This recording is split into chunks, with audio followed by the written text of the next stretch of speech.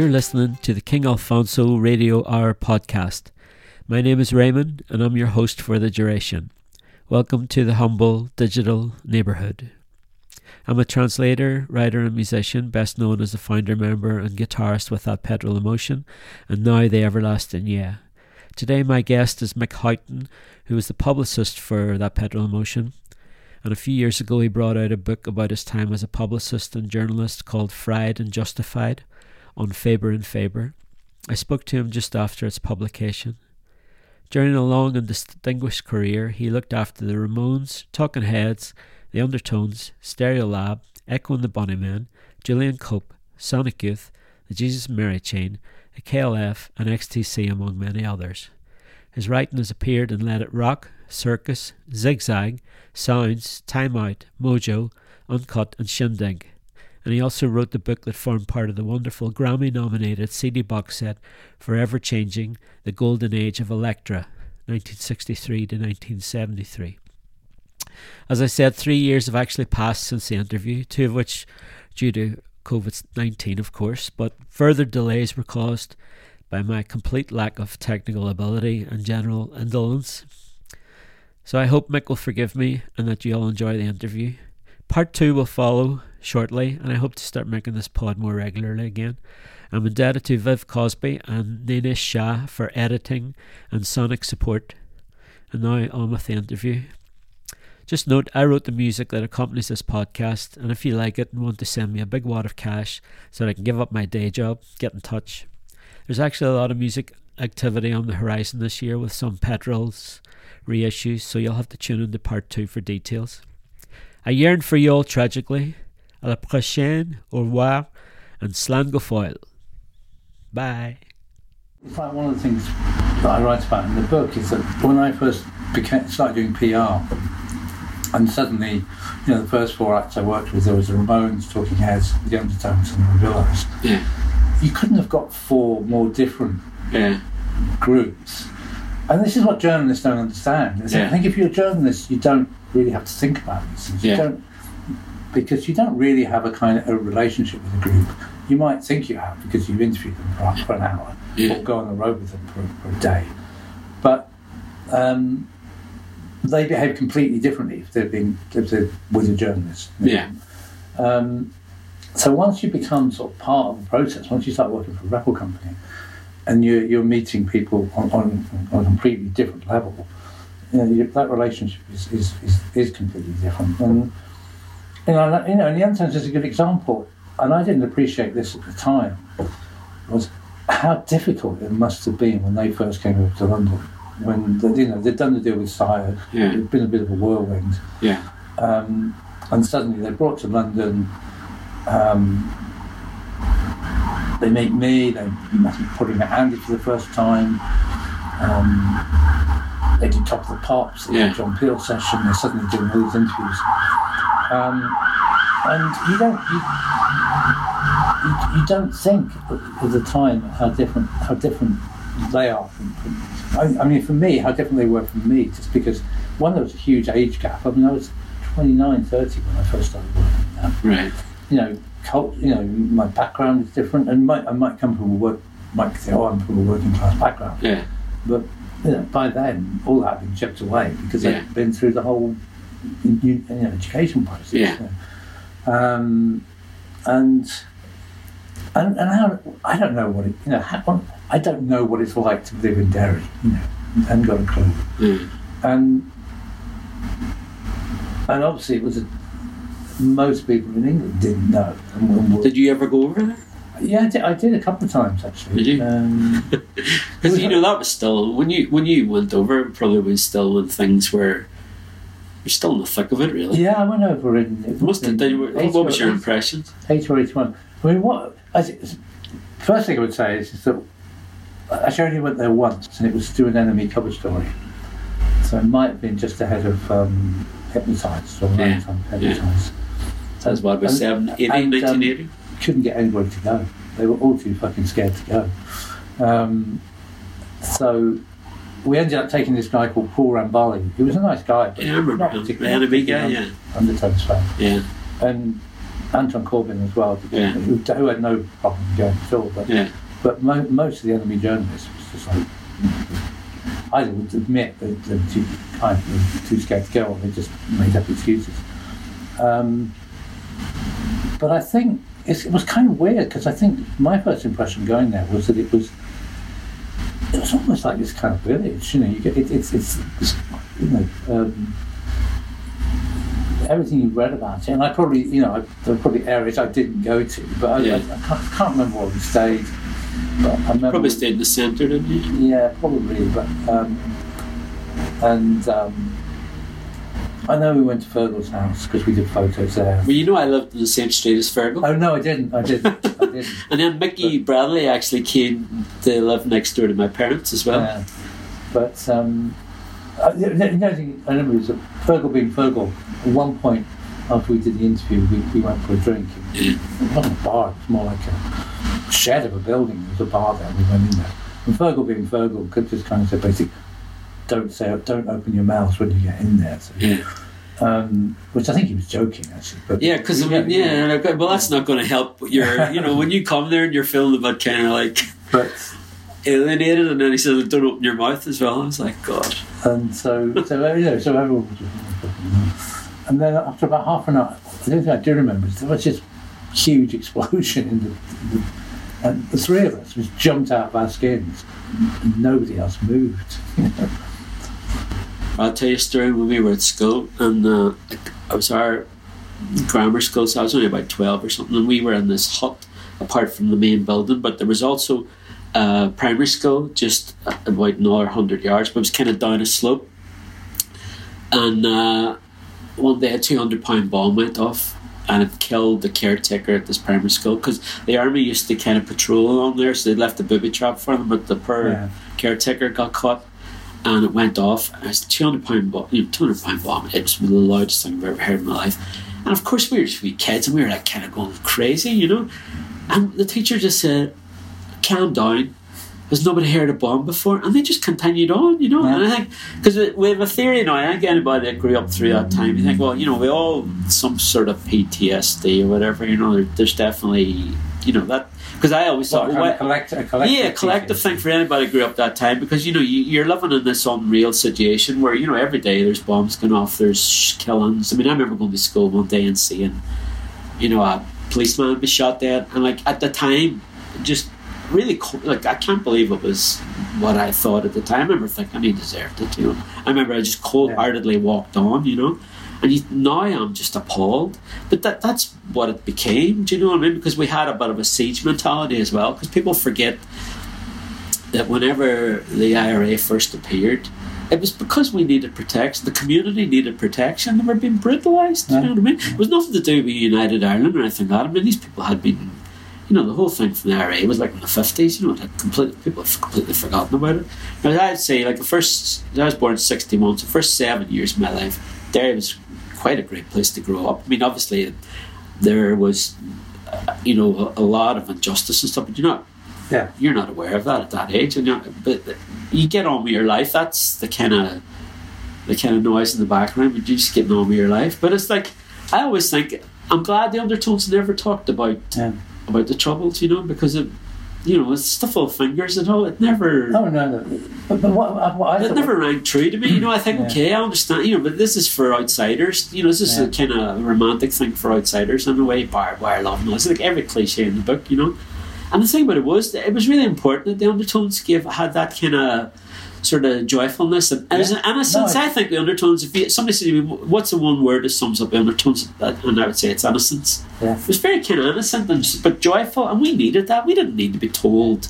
And as I always think about the Petrols as well, it became, you know, we got mired down in the whole political thing, and there was so much more going on. I mean, we weren't like that as people. We weren't there people, you know, we were out partying and having fun and chasing after girls and stuff. You know, that was what you ran a band for. It wasn't the, like, you know, the political thing was. So I think people, anybody interviewing you would either had that perception, or the people that chose to interview you probably were more serious about it than you were, in a sense, you know. Well, they were never, the thing about it was, they were never really well informed, so they used to annoy you, you know. No, they would come out with some crap, and then it was always like, you know, you're always being interviewed after you're in the pub with a couple of pints, and it doesn't help either, because any stuff that you have, any kind of residual anger and stuff, it's going to boil up, isn't it? And that's what used to happen. And I was very guilty of, you know, mouthing off a few times. I mean, I look back at some of the things I said, and I'm like, geez, did I really say that? You know, you're young and you're headstrong. And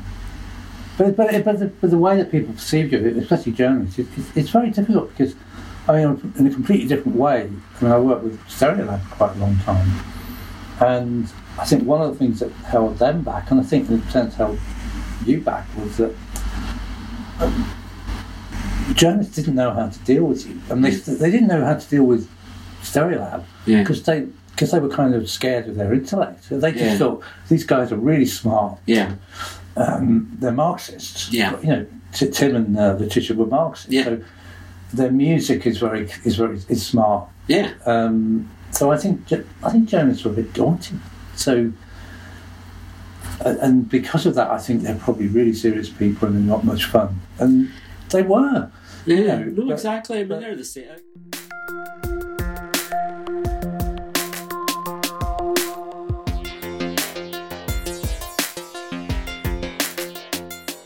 It's funny you say stereo, but we worked with Andy, the drummer, on Animal Horizon, and the one thing about them was they were very smart the way they did their business. You know, I mean, I wished we had the kind of gumption that they had. You know, to kind of keep everything in house. I mean, they used to come back from America with $20,000 each from merchandise. Yeah. That's not even. No, I mean, they were so ahead of the game. They were, and I mean, do you think that's the way to do it? You know. I mean, from day one, you know, they would do a tour single for every tour. Yeah. They would do vinyl pressings 20 years before. Yeah. You know, people suddenly started realising that vinyl existed anymore. I mean, they built up that. I mean, in a way, because that's how they were. Because they did collect records and they understood that mentality. They brought that into their business. And I mean, in a way, they were lucky that here, you know, they had their own label. At the same time, they were signed to Elektra in America. Yeah, so they could sort of go to America and they had the backing for Elektra and they had money coming in from Elektra. Yeah. But here not that they kind of profess their independence all the time, but people just perceive they're independent. Yeah. And that sort of, in a way, it never quite went away, did it? I think groups that were independent were always somehow commanded a little bit more respect than the ones that sold out. Yeah. It is. I think you're right, definitely. But it was weird that even though we were on majors, like twice, you know, people perceived us as an independent band, you know, and we were only independent for like half. I mean, probably if people look at, you know, all the groups I've worked with, they would have said, "Oh, Mick specialises in working with indie groups." Yeah. I don't think any of them were almost none of them were independent. Yeah. And in a way that, I mean, those were the kind of people I admired. It's in a different way to you know, the Two Double Exposure record and the Bunnymen. I mean, the amount of stick I used to get from journalists, friends with journalists, when I took on the wedding present was unbelievable, because people just said, "Oh, they're so boring. They're just they're no fun to be with." It's like they're not at all boring. They just are so sussed. Yeah. That you know, for the first 3 years, so they signed to BMG. And they ran this really tight ship, which was their label. You know, they did all the merchandising themselves. So they didn't go out on the road with any kind of entourage. Yeah. That's very admirable, actually. And it's kind of like when we do interviews. I mean, one of the great things from my point of view is because they were like that and they were so reliable.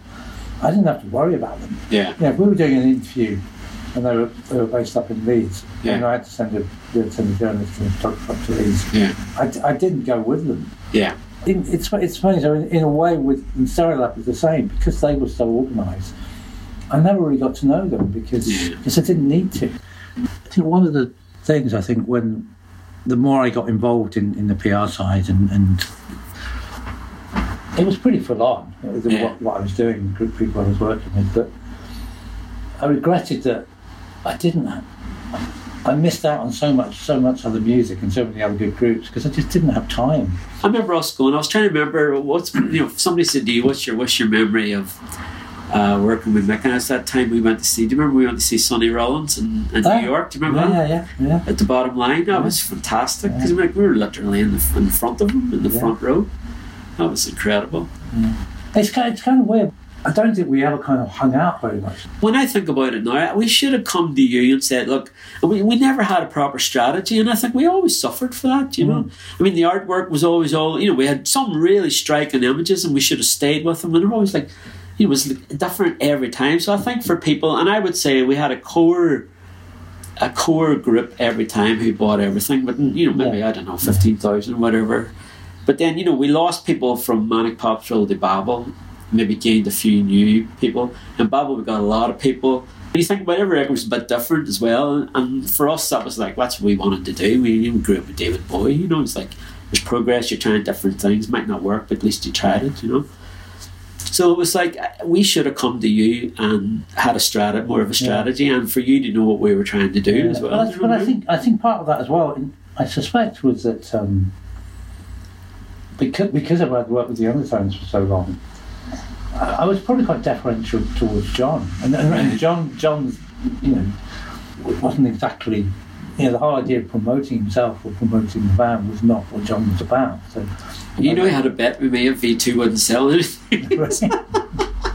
I mean, the thing about it is, like me and John were really tight when we were in Derry and we were starting it all off, because, and I mean, like I've seen him all the time. We used to do a club night, which was fantastic. I mean, it was a brilliant thing for Derry because there's nothing. This before, because when I met him, he was obviously disillusioned with everything, and I mean, I wasn't pushing him to do anything, but I thought it was a shame that he wasn't doing anything, but I didn't think I would be involved.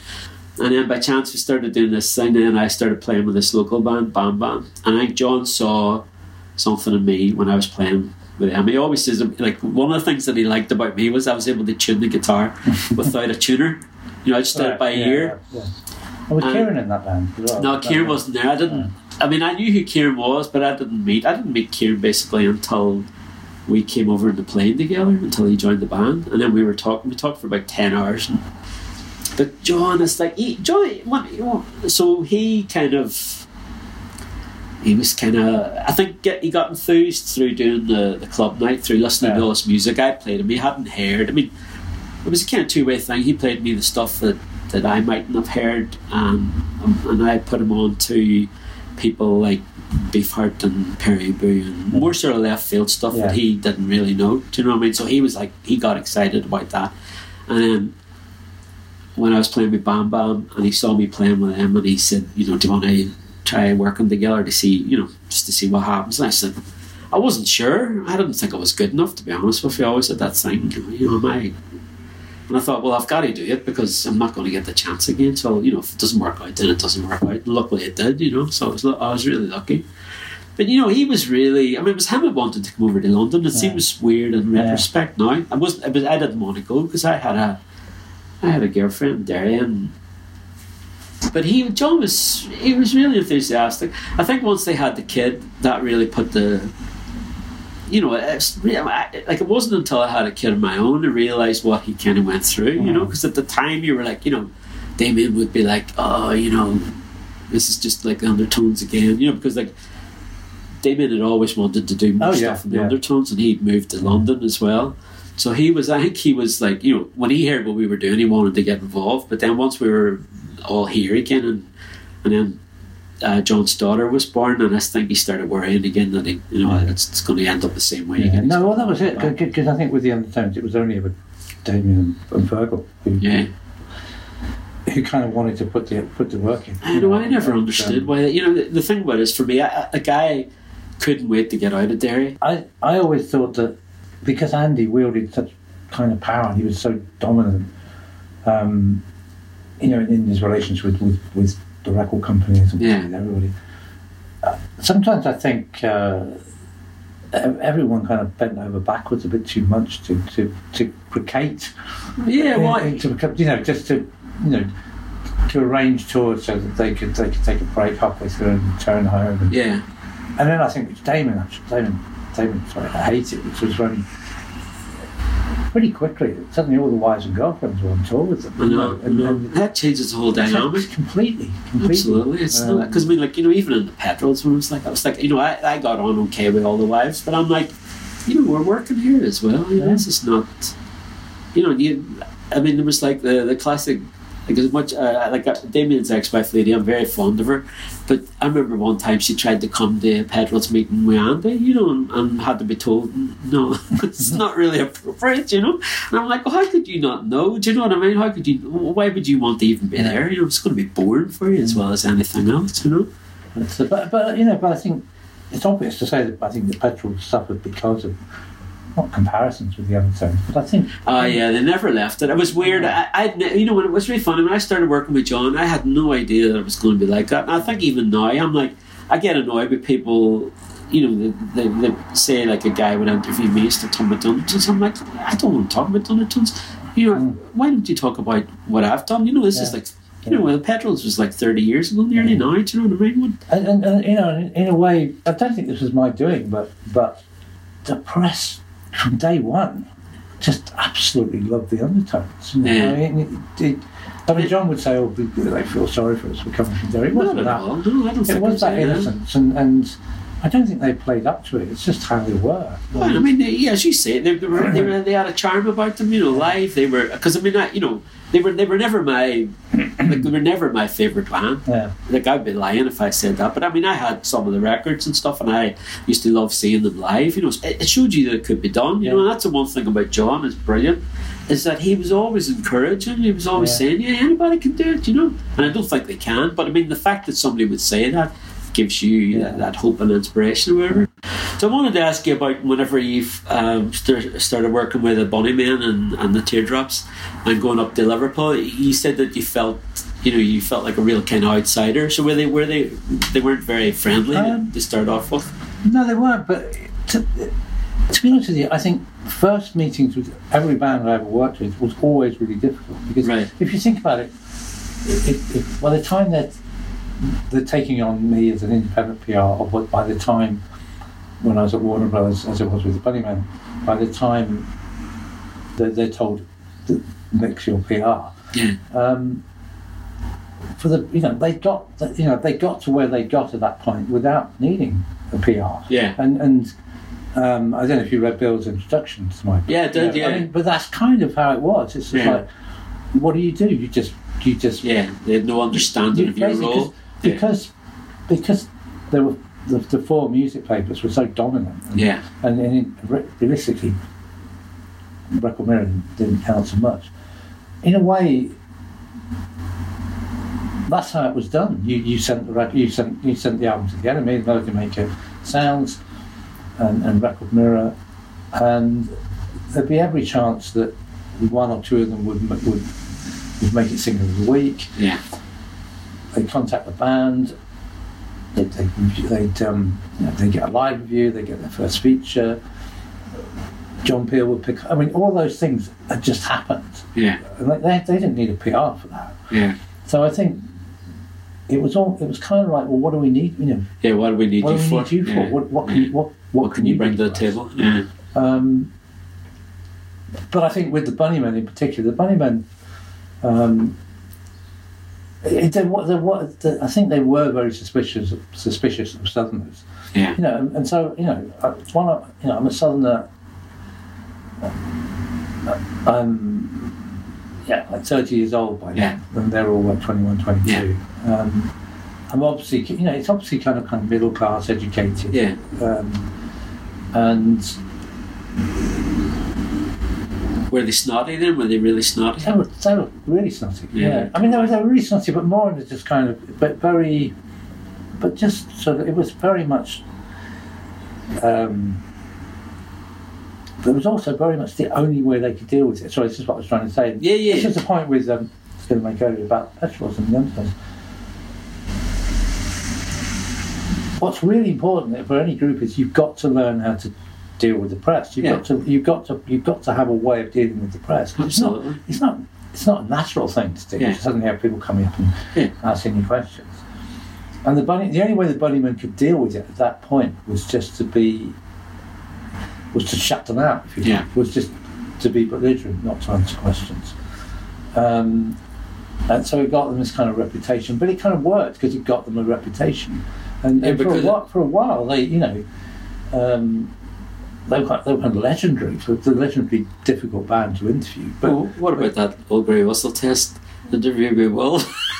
Oh God, which was. I mean, that's the most excruciating thing. One of the most excruciating things I've ever watched. That was about 5-6 years later. I know, exactly. Will never changed. I mean, Will, to some extent, was the same 10 years later as he was, when I first met. I mean, Will was the worst, Yeah. But the other thing about the Bunnymen, which was what I saw, apart from the fact that I saw the album, it's fantastic. Yeah.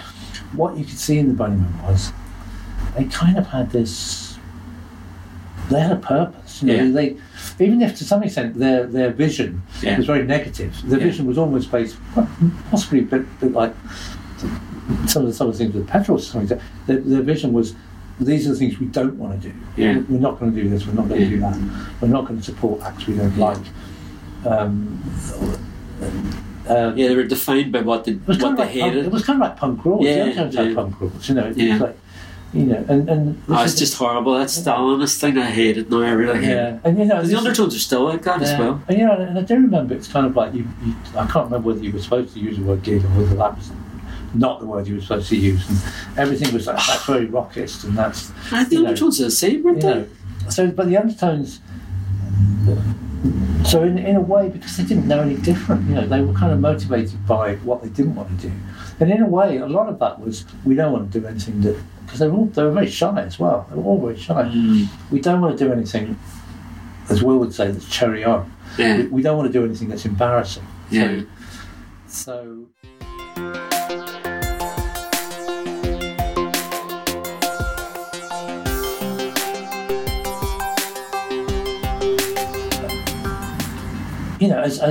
when you meet any band, as a publicist, you've got to get beyond that barrier. You've got to get to know. You've got to get to know people because they've got to trust you, and in a way you've got to trust them as well. Yeah. It's all about relationships. That's the key to it. Yeah. And with the Bunnymen, it took a few months, and just basically I just kept turning up. I just kept turning up at gigs, sometimes with journalists, just sometimes because I thought they were great and I wanted to exactly. Yeah. And it's very difficult to then tell us, like, can you see what I do now? Yeah. Because to some extent, Crocodiles was such a great album. That's still my favourite. That it is mine. That they were going to get those reviews anyway. That had nothing to do with me. In a way, all I did was stick them in an envelope and send them to, the guy at the NME or the guy at Sounds, the guy at Loading Maker. And it's actually quite difficult when people say, well, what does a publicist do? I couldn't really tell you. Yeah. Well, you try and make the people you work with more, you try and publicise the person you're employed to work with. Yeah. But it's a lot more than that. And I think... well, it's a lot to do with your relationships with the journalists and knowing who to give it to. Yeah. And, that's the subtlety, isn't it? That's the subtlety, but which is about knowing the group trusting you knowing them inside out. Yeah. And it's about you knowing knowing the journalists really well, about knowing the right people. Not just the person that's going to like the record. Yeah. But if you're arranging an interview, you want to make sure that the person you bring along to do that interview is somebody that they're going to relate to and somebody they're going to get on with. Yeah. And the photographer is going to be somebody that they're going to relate to, not somebody that's just going to bully them around and say, yes, do this, do that, stand there. Can't you relax a bit? You get so. Which is why working with someone like Anton Corbin was amazing. Yes, because it's kind of weird with Anton because he was particularly to begin with. He was Dutch. He didn't speak particularly good English. I think he came over as kind of as weird as they were, and they kind of got on. Yeah, they liked that. Rapport. Yeah. And so yeah. But I mean, they were particularly difficult. But But obviously you got over that. But I kind of got over that, and I think, and it sort of did, in a way, it didn't really help that it took a while to get to know Bill Drummond as well. Right. Because Bill... What's he like? Is he quite sort of hard to get to know as well? Is he kind of gruff Scotsman? Well, I think then he was, and I think in a sense there was the same thing. I mean, Bill had got to them to that point. I mean, they started off the Zoo label. I mean, Bill and Belfie had produced, both produced the albums. They were producers, but they produced the albums.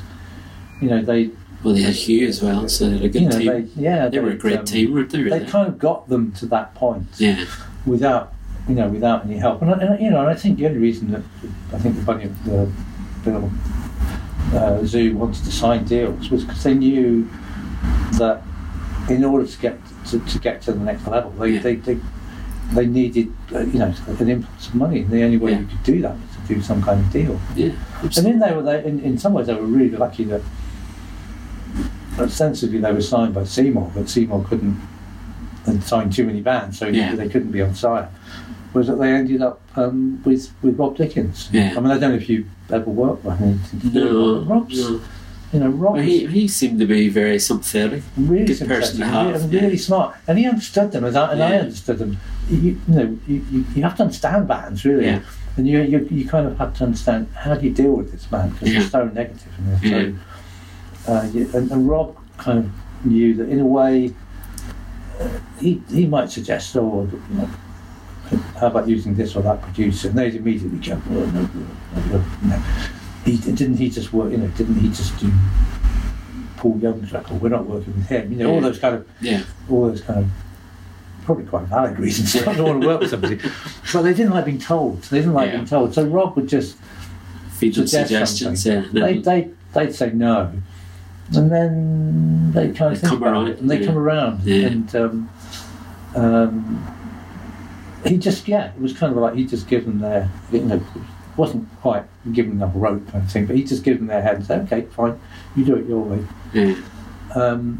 But I think in a way with the Bunnymen they continued, that they carried on doing it that way, and it worked for them, and they worked for them up to Ocean Rain. And it was only after Ocean Rain, I think, that when Bill stopped managing them and they signed another deal with Warner Brothers where started the decline. Yeah, and I think it was kind of almost implicit in the deal that we're signing you for more money, but you better step up. You've got to do this, you've got to do that, you've got to tour America more, you've got to, the records need to be more produced or whatever. And that was the end. They made the fifth album. Wasn't a great album. Still a couple of great songs. Still a couple of great songs, but just when Pete was gone there, I think that's Pete's gone. That's the Bunnymen fans. No, that's it. And I haven't really liked anything since, to be honest.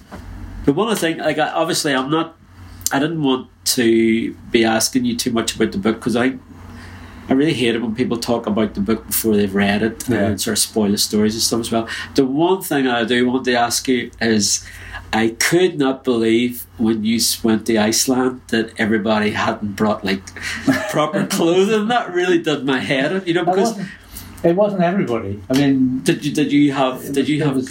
were you sort of semi-sensible? Or no, I was the most unsensible one. Really? I hadn't got a fucking clue.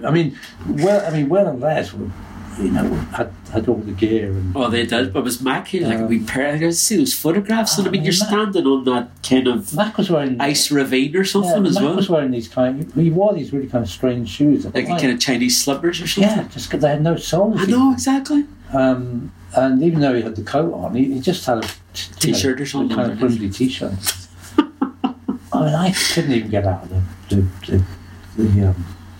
the car. But it must have been amazing. It must have been an amazing experience. It was incredible. I mean, the photographs are stunning. They really are. But I don't know why I thought, it's winter. I'll just maybe I'll take a scarf.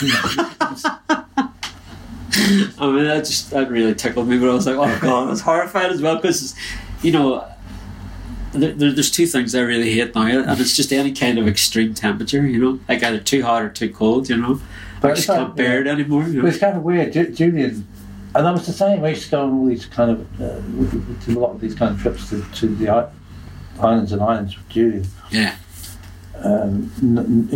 Basically not exactly fair weather conditions. And I'd be wearing a fucking jacket and nothing else. And Julian just used to call me the city dweller, because I just never, I never kind of appreciated that I was going somewhere where actually, you needed to wear something a little warmer, a little more practical. I mean, I didn't wear boots, I just had, suede shoes, a jacket, and you could fucking freeze and you're getting soaked.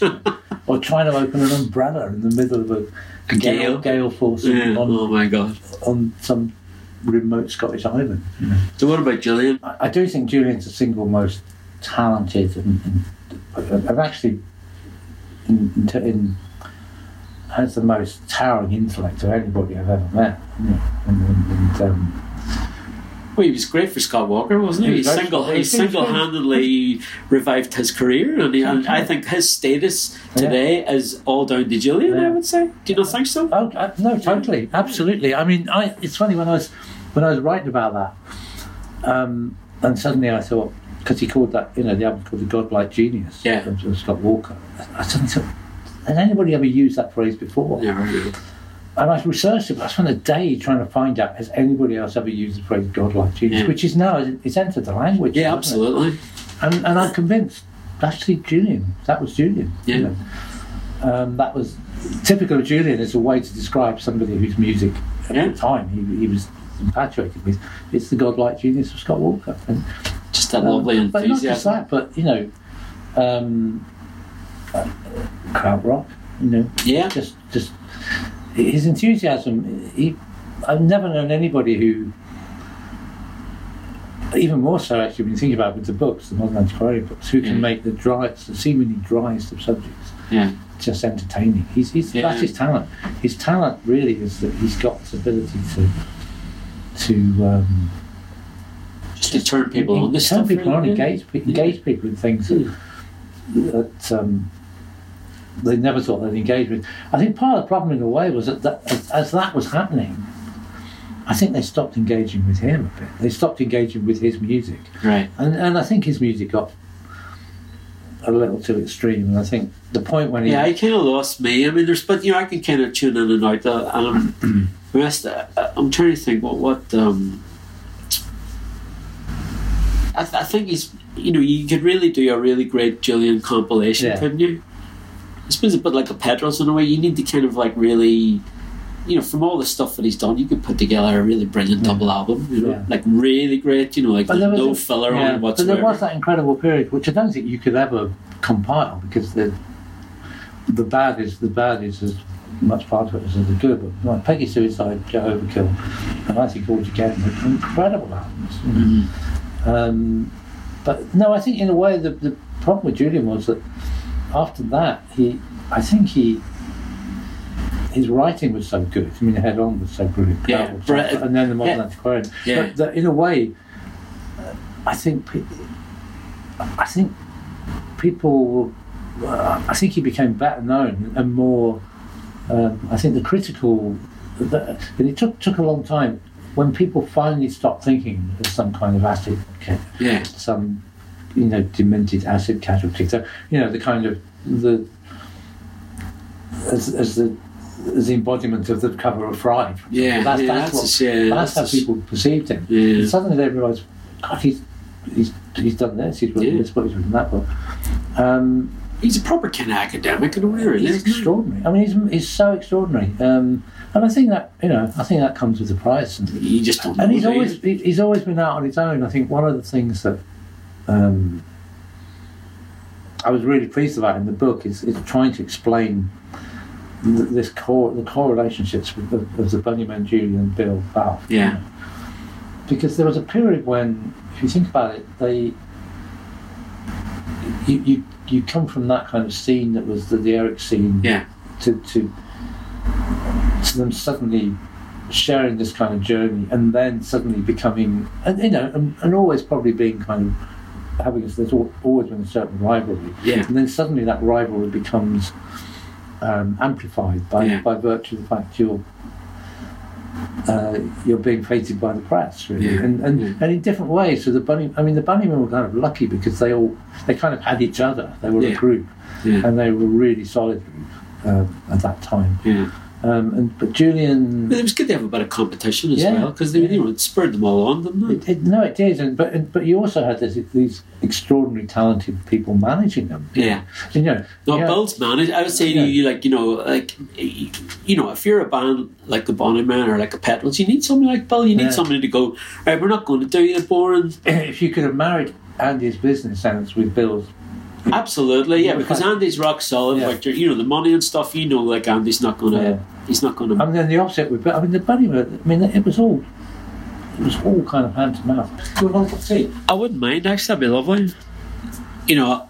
I love Liverpool. I always have. Anytime I haven't been there that much, but anytime I go there, I love it. I think there's a real affinity. I think Derry is the Liverpool of Ireland. And I think Belfast is like Manchester. Yeah. Belfast and Manchester, they're really kind of their humour is more dour and sort of sarcastic. Do you know what I mean? Whereas Liverpool's more effusive. Yeah. It's that sort of lovely, sort of open-hearted. And that's what's at the core of that Liverpool scene. I think as well. And that was the core of the Bunnymen as well. And that was why it's so sad when. And this did all happen after Pete went AWOL and came back, and he was never really accepted back. I mean, that was it. It was over. It was over because, that's it again. So when I talk about it, I remember things I wrote in the book. And the thing I said about Pete was impossible not to like. Yeah, that's what everybody. That's the impression I get as well. Paul Simpson talking about it. And you just couldn't. It was just something about him, and. He was very lovable, wasn't he? Even I don't know him, and I really loved him. And great drummer, fucking drummer. Yeah, absolutely. At the time, yeah, definitely. But that was what was so special about the Bunnymen, and this kind of way that you've got these three kind of introverted scouters. And he kind of pulled them out of that.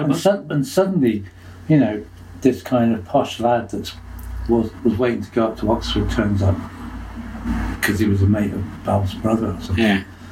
And they knew they had to get to a drummer, and they just kind of we'll try him out. And as I think Bill says, it's like within 3 hours, that was it. They were transformed. Almost. Yeah, of course they were. Yeah. But at the same time, he was always an outsider. Yeah. He was always an outsider. Yeah. In the same way as I was, not even just. But then Mark cut himself off pretty quickly as well, because I remember when we played with him, because we played with him in Dublin, and it would have been 85 or 86, and I was just over the moon because they were my favourite band for about 2-3 years, and Will came to watch us do the sound check, and we did Lifeblood, one of my songs, and he came up to me afterwards and he said it reminded him of early Pink Floyd, like Sid Barrett. Yeah. And he was one of my heroes. For him to say that, that was like the ultimate validation for me, so I was like over the moon. Yeah. But already by then you could see, because I remember we gave Les a lift back to the hotel one night, and he was out drinking with us, and Mark had a bodyguard and was keeping himself away and stuff. And the first night they weren't very good either. Then the second night they were brilliant. Yeah. Yeah. So I thought. But it's funny what you said about Will. That was Will. Will. He's a fan, isn't he? He's just a fan. He's a fan, and I think one of the things that really I found difficult for a long time is that of all the Bunnymen, I would probably related to him in terms of his taste in music and my taste in music. Yeah.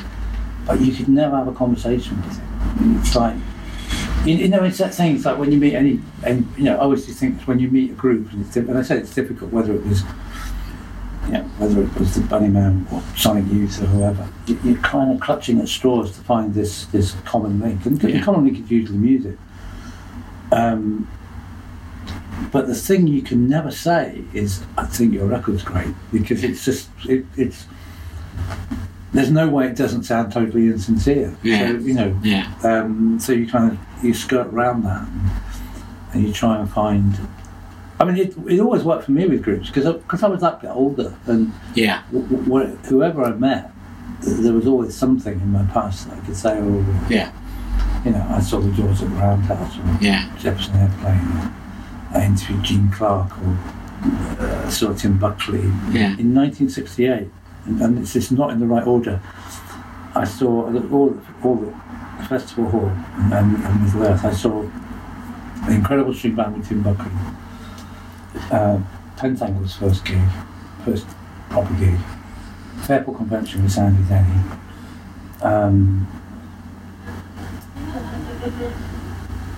There's another one in there. There was just. This was all happening. Yeah. And I think I saw Pink Floyd that year. Where would that have been? Actually, I saw Pink Floyd in Hyde Park, so that was 68 because it was just in that.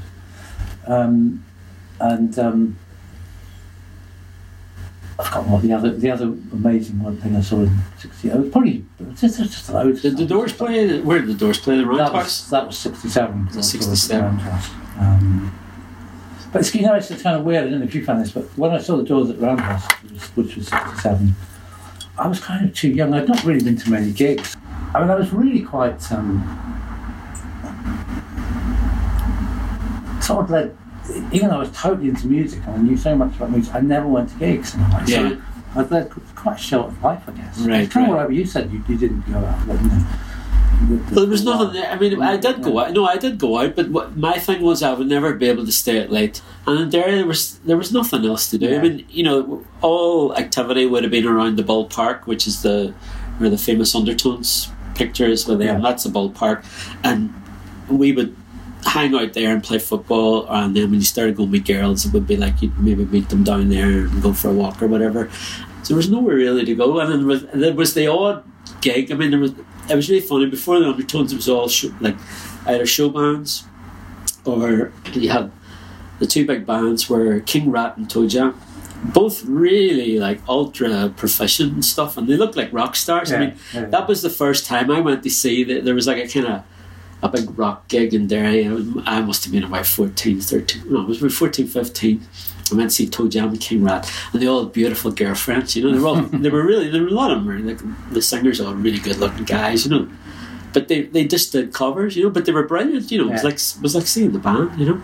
Because I went to college in Coleraine, and I lived just on the coast. It should have been built in Derry, but of course politically they wouldn't do it. So they built it on the swampland halfway between Derry and Belfast. And but it was brilliant because I went up to live in Portrush by the coast. There was no army there. There was no police. There was one policeman for what they call a triangle area. Yeah. So you have three towns. You have Coleraine, Portrush, and Port Stewart. I never saw anybody. Bobby on the Beat. Bobby on the Beat. I never saw. There's one for the whole triangle area. I never saw him the whole 4 years I was there. So it was brilliant, because it was like that claustrophobic thing, the Derry and the troubles and everything that goes with it. So it was amazing. But even then, a lot of bands didn't come. I mean, we had a few. Dexys was the big one. Dexys came before. I think it was 10 weeks before Gino. So it was a dance tour, 50p to get in, and there was 50 people there, and it was just one of the best things I've ever seen in my life, because they were ready to go, and they played like there was 50,000 people there. They were just so well drilled, and they knew they were great. They knew it was going to happen. And Kevin's the only person I've ever asked for an autograph, Kevin Rowland. And obviously whenever I did meet him later, I said to him, you completely inspired me,